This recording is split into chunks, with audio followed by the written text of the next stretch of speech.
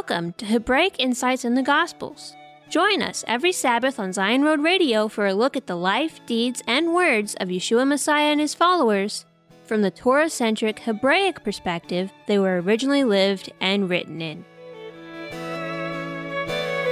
Stand at the crossroads and look. Ask for the ancient paths. Ask where the good way is, and walk in it, and you find rest for your souls. You find rest for your souls. Oh, you find rest for your souls when you walk in his ways. Today's program is on Matthew chapter 13, verse 24, through chapter 14, verse 14. What's the difference between the wheat and the darnel weeds? Which one is the rarest? Why don't we have to be afraid of what the wicked may do to us? Even though we are in the world, what sets us apart from the world? In whom or what can we have our confidence? And what is the end of the righteous versus the end of the wicked? Stay tuned through the end of this program for insight from Eliyahu ben David on these questions and more in Matthew chapter 13, verse 24 through chapter 14, verse 14. And now, here's today's first scripture portion, Matthew chapter 13, verse 24 through verse 58. Yeshua set another parable before them, saying, "The kingdom of heaven is like a man who sowed good seed in his field. But while people slept, his enemy came and sowed darnel weeds also among the wheat, and went away. But when the blade sprang up and brought forth fruit, then the darnel weeds appeared also. The servants of the householder came and said to him, 'Sir, didn't you sow good seed in your field? Where did this darnel come from?' He said to them, 'An enemy has done this.' The servants asked him, 'Do you want us to go and gather them up?' But he said, 'No, lest perhaps while you gather up the darnel weeds, you root up the wheat with them. Let both grow together until the harvest, and in the harvest time I will tell the reapers, first gather up the darnel weeds, and bind them in bundles to burn them, but gather the wheat into my barn.' He set another parable before them, saying, 'The kingdom of heaven is like a grain of mustard seed, which a man took and sowed in his field, which indeed is smaller than all seeds, but when it is grown, it is greater than the herbs and becomes a tree, so that the birds of the air come and lodge in its branches.' He spoke another parable to them. 'The kingdom of heaven is like yeast, which a woman took and hid in 3 measures of meal until it was all leavened.' Yeshua spoke all these things in parables to the multitudes, and without a parable he didn't speak to them, that it might be fulfilled which was spoken through the prophets, saying, 'I will open my mouth in parables. I will utter things hidden from the foundation of the world.' Then Yeshua sent the multitudes away and went into the house. His disciples came to him, saying, 'Explain to us the parable of the darnel weeds of the field.' He answered them, 'He who sows the good seed is the Son of Man. The field is the world. And the good seed, these are the children of the kingdom. And the darnel weeds are the children of the evil one. The enemy who sowed them is the devil. The harvest is the end of the age, and the reapers are angels. As therefore the darnel weeds are gathered up and burned with fire, so will it be at the end of this age. The Son of Man will send out his angels, and they will gather out of his kingdom all things that cause stumbling and those who do iniquity, and will cast them into the furnace of fire.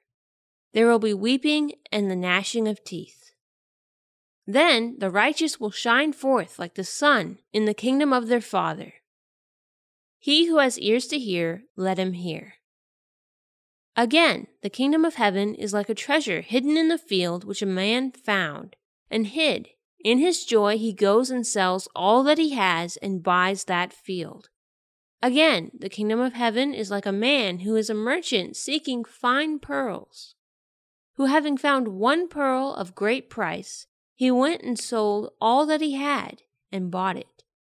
Again, the kingdom of heaven is like a dragnet that was cast into the sea and gathered some fish of every kind, which when it was filled, they drew up on the beach. They sat down and gathered the good into containers, but the bad they threw away. So will it be in the end of the world. The angels will come forth and separate the wicked from among the righteous, and will cast them into the furnace of fire. There will be weeping and the gnashing of teeth. Yeshua said to them, "Have you understood all these things?" They answered him, "Yes, Lord." He said to them, "Therefore, every scribe who has been made a disciple in the kingdom of heaven is like a man who is a householder, who brings out of his treasure new and old things." It happened that when Yeshua had finished these parables, he departed from there.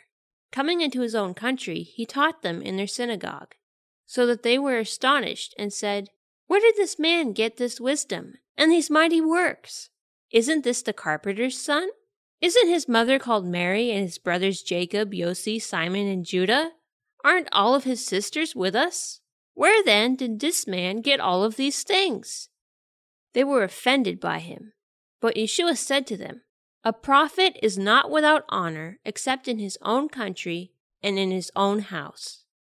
He didn't do many mighty works there because of their unbelief. And now, here's Eliyahu ben David on these word pictures of the kingdom. Shalom, friends. I'm kind of excited about our discussion. We're talking about some word pictures of the kingdom, otherwise known as the parables of Yeshua Messiah, from Matthew chapter 13, verse 24 through 58. And in these parables, Yeshua reveals secrets, mysteries of the kingdom that are not meant for everyone. So I'm really glad you're here tonight to take in some of these secrets. It's going to be kind of fun. For us, talking about this treasure that we have and how some people see it and give everything for it, and to other people, they don't see it. And talking about it from the standpoint of the darnel weeds and the wheat, and looking at the difference between the two. It's a little scary when we think about it, isn't it? It's a little scary to think how believers can have people who essentially are like weeds sowed in their midst. And not only that, but that is to continue right until the end of the age. So it's a scary thought, I think, for many of us as believers.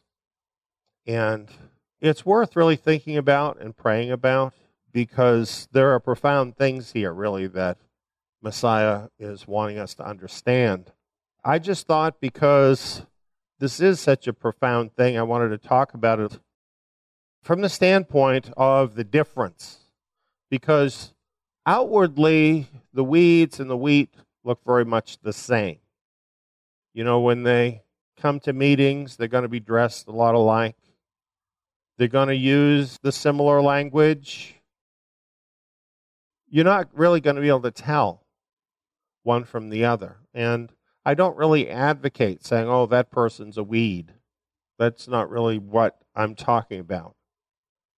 However, it is important for us to kind of see what the difference is between the weeds and the wheat. And one way of seeing it is this: the weeds love the world, and the wheat love the word.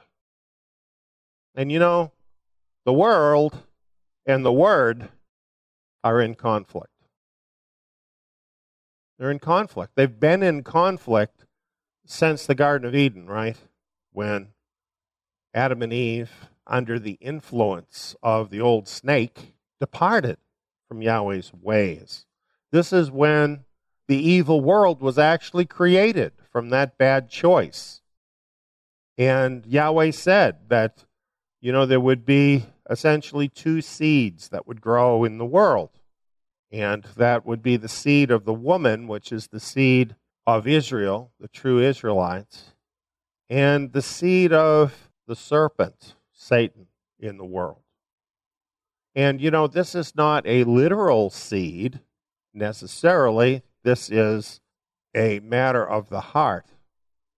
And where our heart is determines who our real Father is. Well, I have some verses we could look at about this. The first thing I'd like to see here is John chapter 17. And this particular chapter, sometimes called the priestly prayer, really grabs my heart, because what this is reporting for us is the prayer of Yeshua Messiah for us the night before he died. So that's profound, isn't it? Let's just say you knew that tomorrow you were going to die.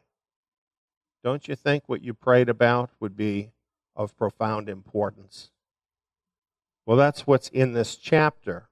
Some of the things that were the most important for Messiah as he was about to leave this world and leave us, his disciples, his Talmudim, behind in the world. Let's read a little bit of what he says. He says, "While I was with them in the world, I kept them in your name." That is, in the Father's name. He says, "None of them is lost except the son of destruction, that the scripture might be fulfilled."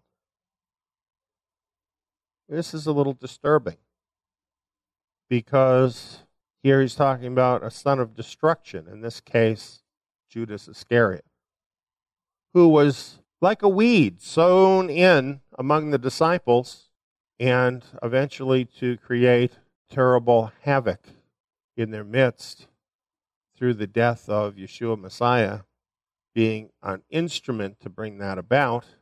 And it's a very disturbing story. And yet, Messiah knew this was going to happen. And Yahweh knew it was going to happen. And he worked this into his plan so that all of us could have salvation. And let me just tell you, this is why you don't need to be afraid that there are weeds sown in among the wheat. Because even if you don't know who they are, or you don't know what they're going to do, your Father in heaven does know. And his plan already includes all of that. And if you stay in the vine, Yeshua Messiah, you don't have to worry about anything, because you'll be where you need to be. Just like it says here, none of them is lost. You won't be lost, regardless of what those others may do. Well, now, Yeshua goes on, he says, "Now I come to you." He's saying to the Father, I'm about to come to you. I'm about to leave this world and return into the heavenly realm. And at verse 14, it says, "The world hated them because they are not of the world, even as I am not of the world." Now that's quite an amazing statement, isn't it?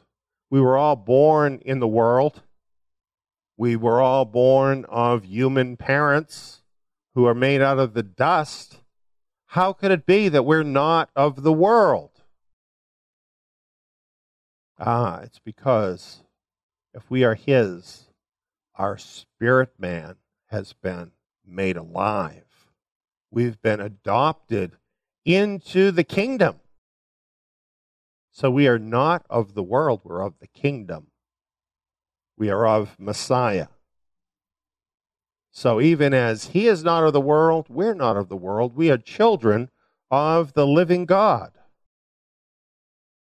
And he says this, he says, I pray not that you would take them from the world, but that you would keep them from the evil one. Don't you need that every day? It's an evil world out there. You just see all these evil things going on every day. Maybe you feel sometimes, how long, oh Lord, until this is all over and I can finally be with Messiah. We can all be with Messiah and the evil will be done. Well, that day is coming, but it hasn't come yet. There's things that have to unfold. So until then, we need him to keep us from the evil one. And he can do that. And if that's in our heart, and we're asking him to do that, he will do that in our lives to protect us from the evil one who will attack us, right? So we have to be on our toes about this. We have to understand this is going to happen, and then we need to run into that refuge of Yeshua Messiah when the enemy is coming and look to him to keep us. Now he says this again, they are not of the world, even as I am not of the world. So he keeps repeating this about his own. They're not of the world. And he says, then sanctify them in your truth. Your word is truth. To sanctify means to set apart. Do you know that it is the truth that sets apart the children of God? It's the truth. It's through knowing the truth of his word and putting that to work in our lives, living that out, that we become set apart from the world. And you know what? We really don't care what the world is doing. What we care about is what is in the Word and what it is saying to us about how we need to live to please him. That's how it is for the wheat. That's what the wheat is really focused on, right? Is the Word and living out the Word. Goes on, as you sent me into the world, even so I've sent them into the world. So it's pretty simple when you look at this. Basically, we have the Word. That's what we have in this world. And just like Messiah was sowing the Word, that's what we're doing in the world. We're sowing the Word to produce fruit for the kingdom. And there's a separating work going on. And we know it's just a minority that are going to respond. We know that from the scriptures. We know it from the parables. Messiah didn't leave us in the dark about any of that. Well, let's look at how this kind of breaks down in real life, this dichotomy between the world and the Word. Philemon, chapter 1, verse 24, Paul writes, Mark, Aristarchus, Demas, and Luke, my fellow workers. Paul did not work alone. He had fellow workers that worked in the mission with him, scattering the word, sharing the word, building up the congregations, doing the work that was given to him. And Demas was one of his fellow workers. Demas was a brother. Demas was even a ministry partner of the Apostle Paul. Can you imagine that opportunity? Just think if you could have been a ministry partner of the Apostle Paul. Is that not a mind-blowing idea? That's just an incredible thing. When you think about who the Apostle Paul was and the revelation that he had and the knowledge that he had of Scripture, the way that he lived that out, just to be able to walk with him and serve the kingdom with him would have been an amazing privilege. And these brothers did that along with Demas. But you know what happened to Paul eventually? He ended up in prison. He didn't rob a liquor store. He was not a drug pusher. He didn't do any of the things that criminally harm people. He shared the word of the kingdom fearlessly. And for this, he was branded a criminal and was thrown into prison. Well, when this kind of thing happens, it tests people. You know, like when Paul was having this great success, people kind of wanted to revolve around his aura, if you know what I mean. They wanted some of his great success and even notoriety among the believers to rub off on them. It was a great privilege to be thought of as being with him. But now that he's in prison, well, it's kind of a different thing. It sort of calls his character into question among a lot of people because he's in prison. And it's dangerous because you know what? If you're hanging around with him, you're doing the things he does, what could happen to you? So this tests people. And in 2 Timothy, he's writing to Timothy from his condition, being under arrest. And he says to Timothy, "Be diligent to come to me soon, for Demas left me, having loved the present world." And then he goes on, "and went to Thessalonica. Crescens to Galatia, and Titus to Dalmatia. Only Luke is with me."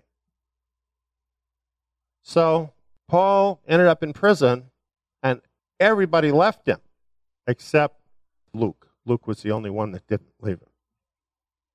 Now, I find it interesting the way it lays this out, because it tells us about Demas. It has this negative statement about Demas.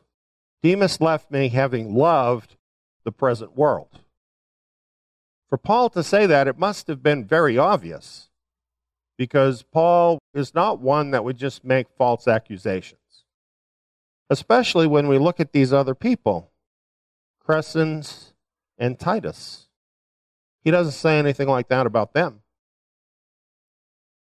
So one thing I see out of this is people can leave for various reasons. People don't always leave because they love the world. It doesn't tell us what the reasons were of these other brothers, but it doesn't say they loved the world. Maybe they had family responsibilities and needed to leave. Maybe they had ministry responsibilities that were taking them somewhere else. Maybe Messiah had something else for them in some other place. So it doesn't tell us, but it doesn't say something negative about them. Only with Demas does it give us a motive, having loved this present world. That's what took him away. And, you know, he tried it for a while, right? He was drawn into the ministry somehow. There must have been something in him that was drawn to the kingdom, drawn to the people of Yahweh, of Messiah. But this only served to make him see that he wanted other things. He wanted the world. And he went to a place where he could find it, because Thessalonica was a major metropolitan city where you could find everything that you're looking for in the world. And he chose to do that at the time when Paul needed him the most. So this can happen.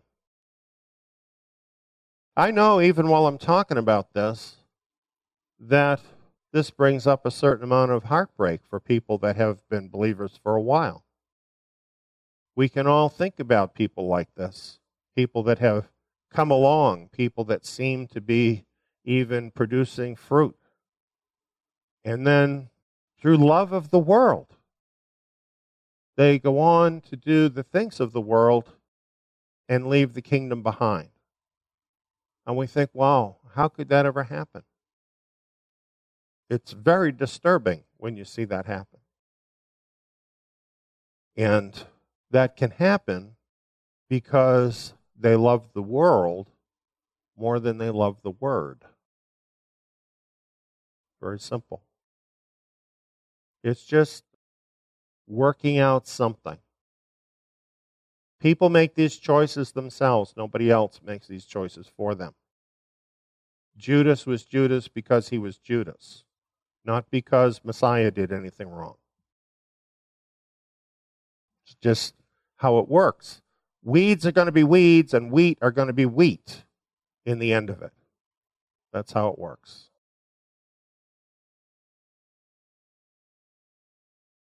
Yohanan, in 1 John, this is near the end of his life now. All the other apostles are all dead now. He's the only one left. He's been walking this out. This is what you might call the end of the apostolic age when he's writing. He's seen a lot in that time. He says, don't love the world, neither the things that are in the world. If anyone loves the world, the Father's love isn't in him. And he says, for all that is in the world, the lust of the flesh, the lust of the eyes, the pride of life, isn't the Father's, but is the world's. Oh, people dream, don't they? They dream. They dream of the big house. They dream of the expensive car. They dream of having that spouse who looks perfect, who dresses perfect, makes them seem perfect. If that's what is motivating them, that's what the love of the world is. Seeking after that, that's what the love of the world is. But we should remember this next verse. The world is passing away with its lusts. But he who does the will of Elohim remains forever. So it's a very temporary thing. Satisfying the lust after the world. It's a very temporary thing. And I'm not saying it has no appeal. Satan does everything he can to make it have appeal. It does appeal to all the senses. The world does that. Has lots of appeal. But does it offer eternal life? And in this world, does it offer true satisfaction? Does it offer true fulfillment and happiness? The world doesn't offer those things. It's a false promise. Goes on, by this we know that it is the final hour. Now, when he's saying that, he's not saying it's the last days. It wasn't the last days as we know them from Scripture at that time. It was the final hour of the apostolic period. They had come through it all. They had been warned that apostasy was going to enter in at the end of that period, and that there would be certain ones like wolves that were going to lead away the disciples. They were told that. So that's what he's saying. By this we know it's the final hour. We're looking around us and we're seeing all these believers that are all chasing after the world. What is this telling us? It's telling us that this time of the apostolic leadership is coming to an end. And it goes on and says, now talking about these people that love the world, they went out from us. Therefore, they didn't belong to us. For if they had belonged to us, they would have continued with us. Very simple logic, isn't it? they left, that they might be revealed that none of them belong to us.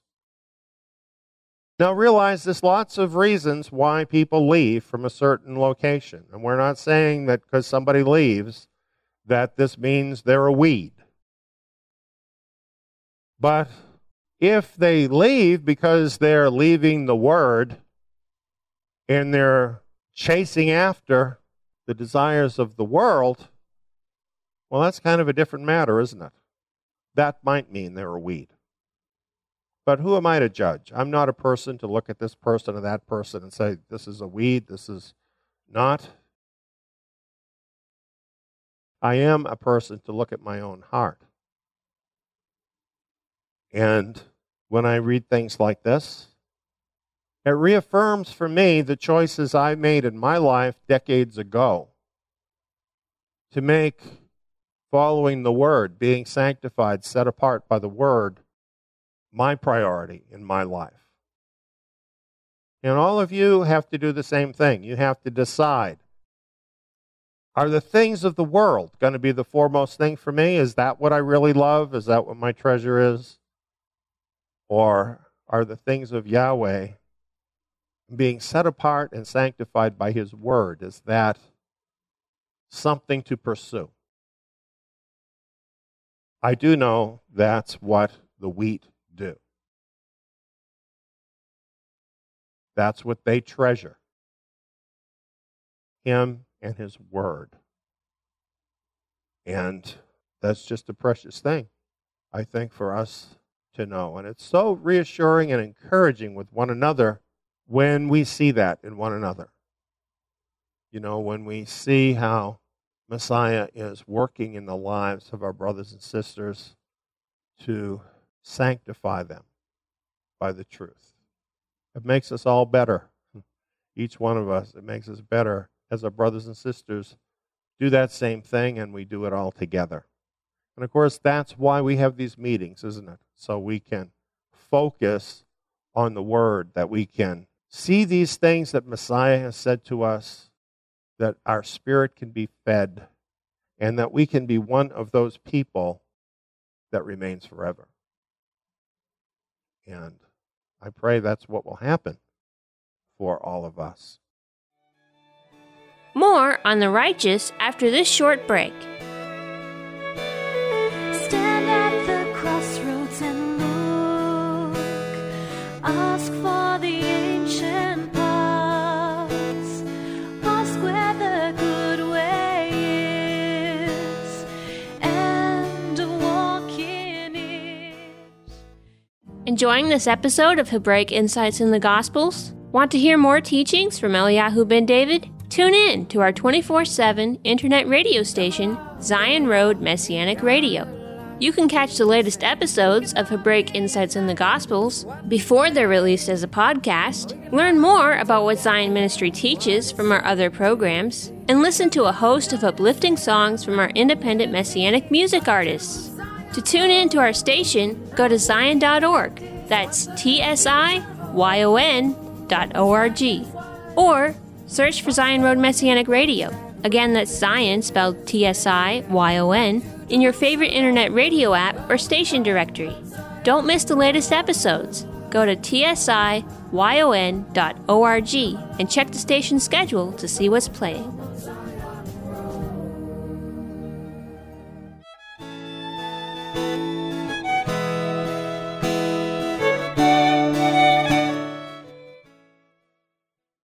Welcome back. Here's the next scripture portion. Matthew chapter 14, verse 1 through verse 14. At that time, Herod the Tetrarch heard the report concerning Yeshua, and said to his servants, "This is John the Immerser. He has risen from the dead. That is why these powers work in him." For Herod had laid hold of John, and bound him, and put him in prison for the sake of Herodias, his brother Philip's wife. For John said to him, "It is not legal for you to have her." When he would have put him to death, he feared the multitude, because they counted him as a prophet. But when Herod's birthday came, the daughter of Herodias danced among them and pleased Herod, whereupon he promised with an oath to give her whatever she should ask. She, being prompted by her mother, said, "Give me here on a platter the head of John the Immerser." The king was grieved, but for the sake of his oaths and of those who sat at the table with him, he commanded it to be given, and he sent and beheaded John in the prison. His head was brought on a platter and given to the young lady, and she brought it to her mother. His disciples came and took the body and buried it, and they went and told Yeshua. Now when Yeshua heard this, he withdrew from there in a boat, to a deserted place apart. When the multitudes heard it, they followed him on foot from the cities. Yeshua went out, and he saw a great multitude. He had compassion on them and healed their sick. And now, here's Eliyahu on the confidence of the righteous.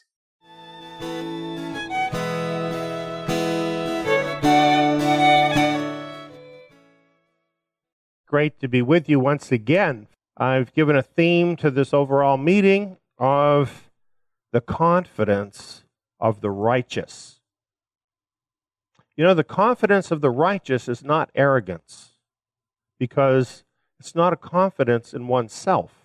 The confidence of the righteous comes from a knowledge of the one and only true God and of the absolute certainty of His word and His promises.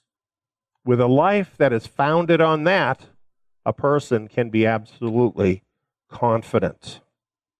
This is going to be Matthew 14:1 through 14, the story of John the Immerser. I just like this picture of John the Immerser in prison. A determined look, not a look of fear. It reminded me of Psalm 23:4. Though I walk through the valley of the shadow of death, I will fear no evil, for Elohim is with me. And getting back to our theme here, the confidence of the righteous.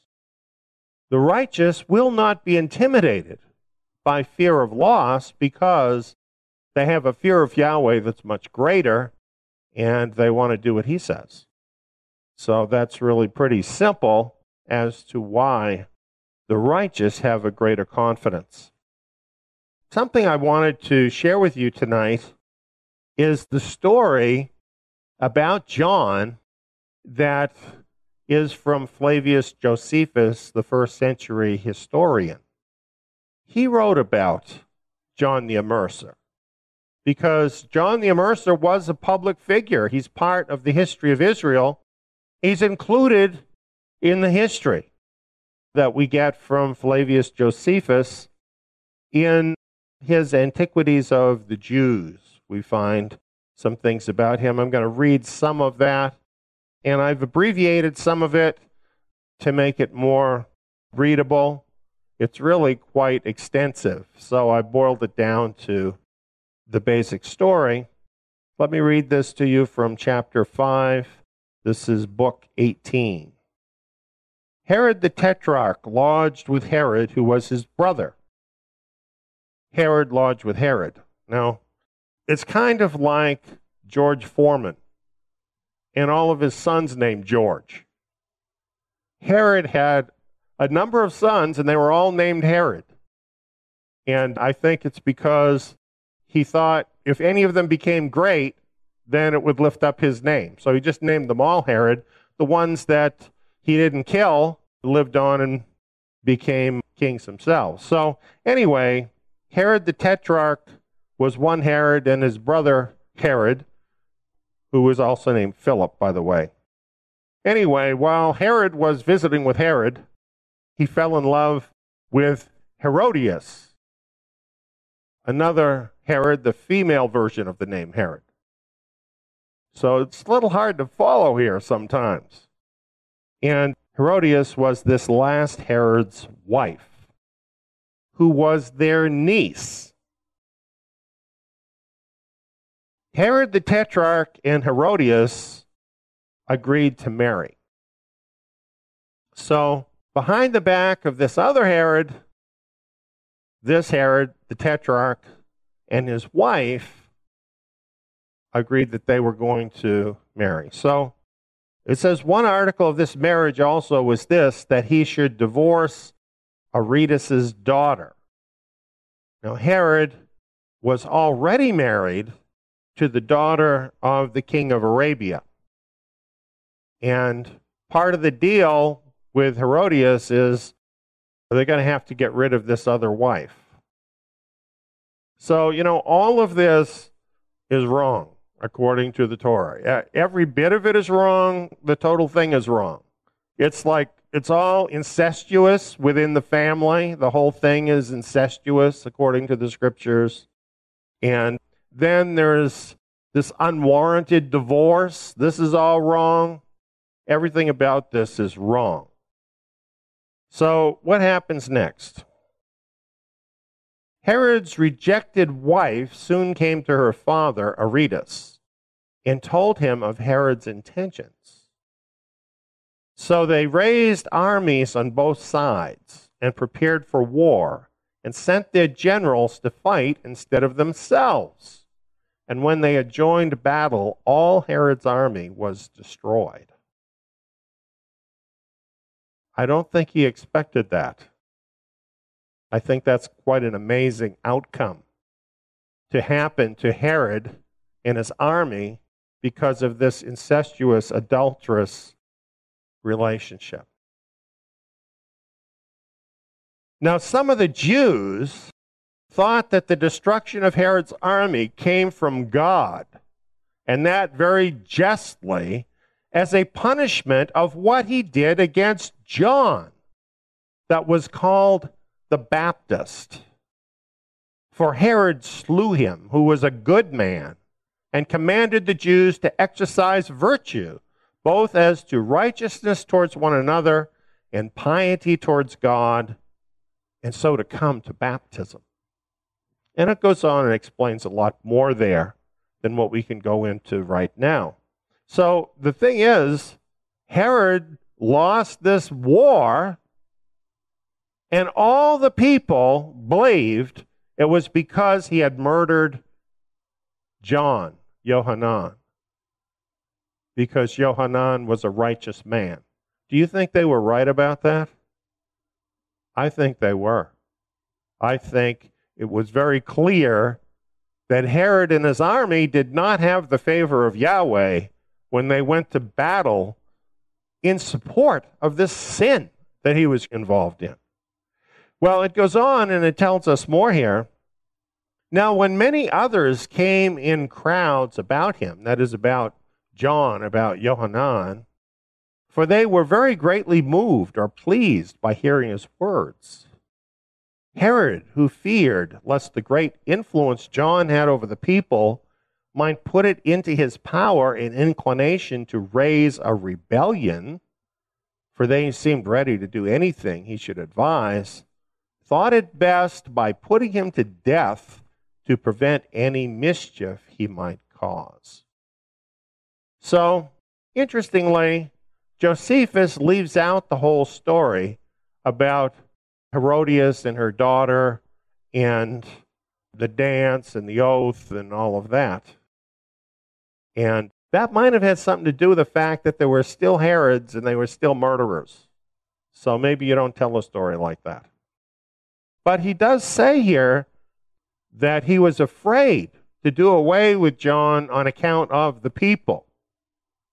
And that is reiterated here by Josephus in this story. But in the end, it was thought best to go ahead and get rid of John. And we know the impetus that he had, the reason finally why he went ahead and did that. And of course, this is why he put John in prison in the first place, right? Because he was afraid of the influence that John had. And all these guys like this, these kings, all these political people, okay, they all think that everybody else is just like them. There's not a chance on God's green earth that Yohanan the Immerser was going to raise up a rebellion against Herod, like a political movement, to become king. That's not what he was about. He was a prophet of Yahweh. But for Herod, that's all Herod could see, right? As a matter of fact, Herod was crazy and killed family members because he was afraid they wanted to take over his position. You see this a lot with these worldly kings and the Caesars and the Ptolemies, all these different ruling people. They always do this because they get so fixated on keeping their position and protecting themselves. And this is what happened to Yohanan.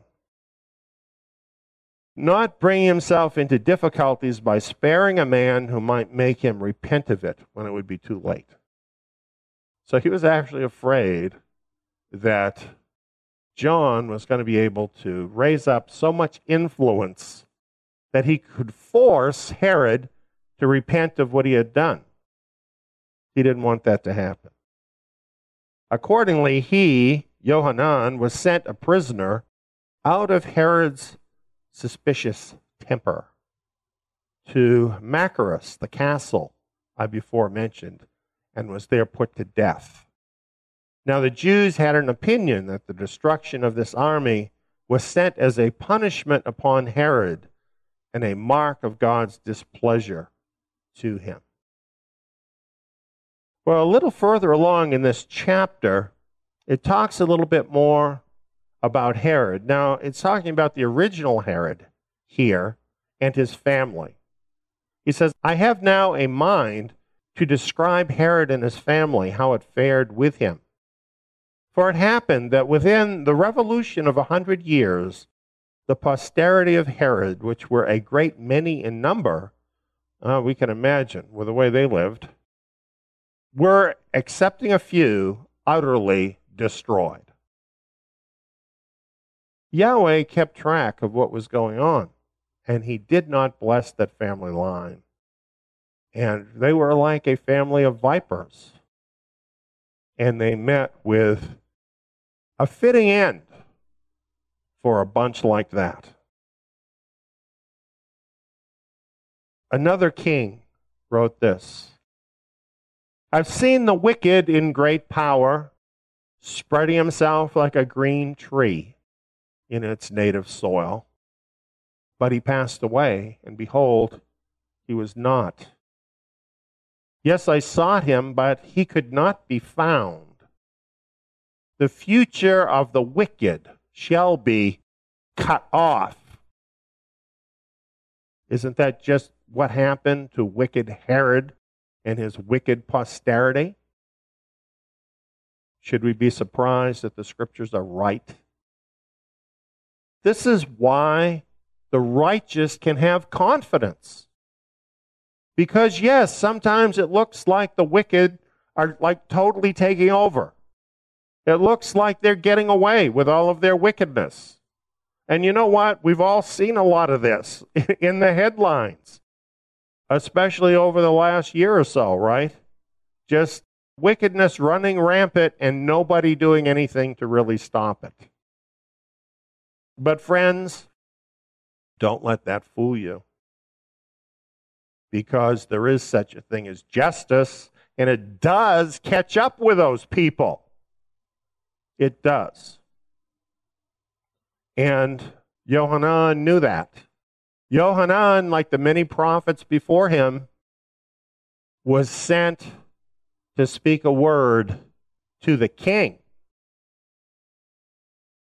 He had the confidence that he was speaking for Yahweh. He knew the possible results because you know what? He wasn't the first prophet to ever lose his life for speaking the truth to the king. It's what you might call an occupational hazard for prophets. You know, I think about Yeshua. Now, this Herod was thinking that maybe Yeshua was actually Yohanan. Kind of dangerous, I think, for Yeshua. And Yeshua did go to another place. Prudent. And not an evidence in any sense of being afraid. His time had not yet come. What's important is what is Yahweh's will for you? Why should you fight a battle that you're not called to fight? Yeshua had his own battle to fight. So, there's the lesson too from Yeshua. Don't go picking fights with people. Fight the battles that Yahweh gives you to fight. Those are the ones you'll win. The other ones, probably not. Here's some other verses I like. Psalm 34:21. Evil shall kill the wicked. Those who hate the righteous shall be condemned. When you get into the kingdom in the resurrection, don't you expect to see Yohanan the Immerser there? What about Herod, who had him killed? Do you think you're going to see him in the kingdom? Do you think there's a place prepared for him?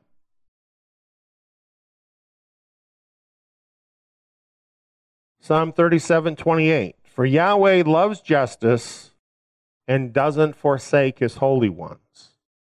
They're preserved forever. But the children of the wicked shall be cut off.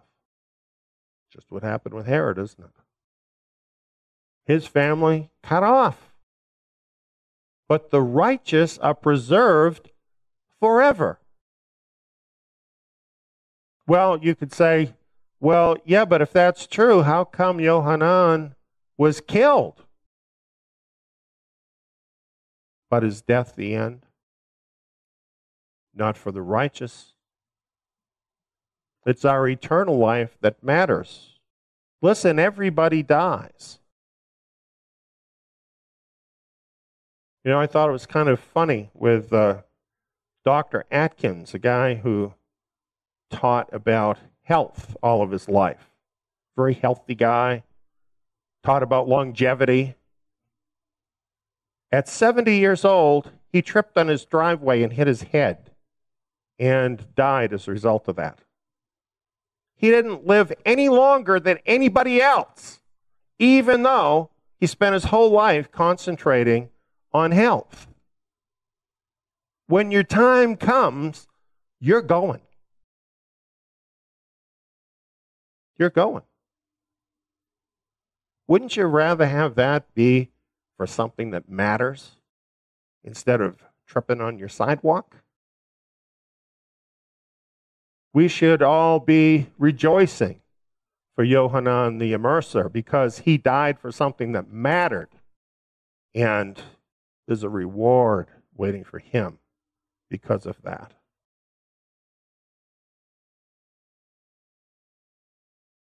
Here's a promise in Revelation chapter 2, verse 8 through 10. A promise for the overcomers. And may we all be among the overcomers here in these last days. This is Yeshua speaking. The first and the last, who was dead and has come to life, says these things. Now, why do you think he starts out saying that? The first and the last who is dead and has come to life says these things. I'm going to tell you why he said that. Because he is our guarantee. The fact that he died and was raised up again is your guarantee that if you put your faith in him, that can happen for you. Will happen for you. That's why he said that. And he goes on and he says, behold, the devil is about to throw some of you into prison, that you may be tested, and you will have oppression for 10 days. Be faithful to death, and I will give you the crown of life. Well, what is the next step after prison? You either get out or you don't. You don't know. right? You don't know which way that's going to go. And so we all have to take that admonition to heart. Be faithful to death, and I will give you the crown of life. We don't know what's going to happen with any of us. You know, I hope that we all survive to the coming of the Lord. That'd be glorious. But some of us are going to be called, like John, to something else. Some of us are going to be called to give an answer to Satan, to show through what we do that our Father in heaven is more important to us than even our earthly life. If that should happen, if we find ourselves facing that, we're going to need to remember this. Be faithful to death, and I will give you the crown of life. Is that not a promise? Is that not a promise from the Son of God? That if you are faithful to death, you will receive the crown of life, eternal life. And what can Satan do to take that away from you? That must frustrate him to death. He can't touch that. He cannot touch your eternal life. This is our promise and our confidence. Our confidence is firmly set in Yeshua Messiah and the promise he has given us of eternal life. This is the confidence of the righteous. Though I walk through the valley of the shadow of death, I will fear no evil, for Elohim is with me.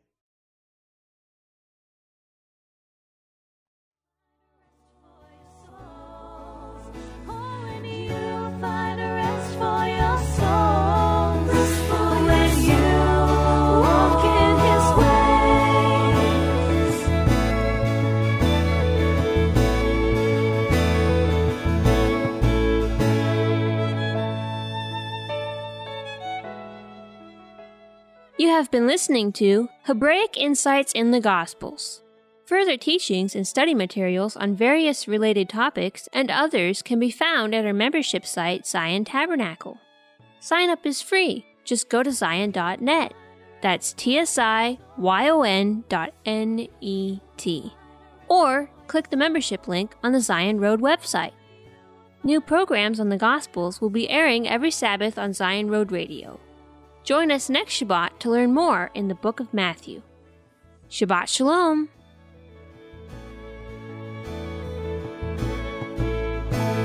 Stand at the crossroads and look. Ask for the ancient paths. Ask where the good way is, and walk in it, and you'll find rest for your souls. You'll find rest for your souls. Only you'll find rest for your souls when you walk in His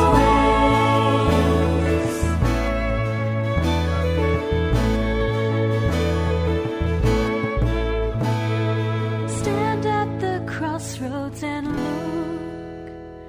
Ask for the ancient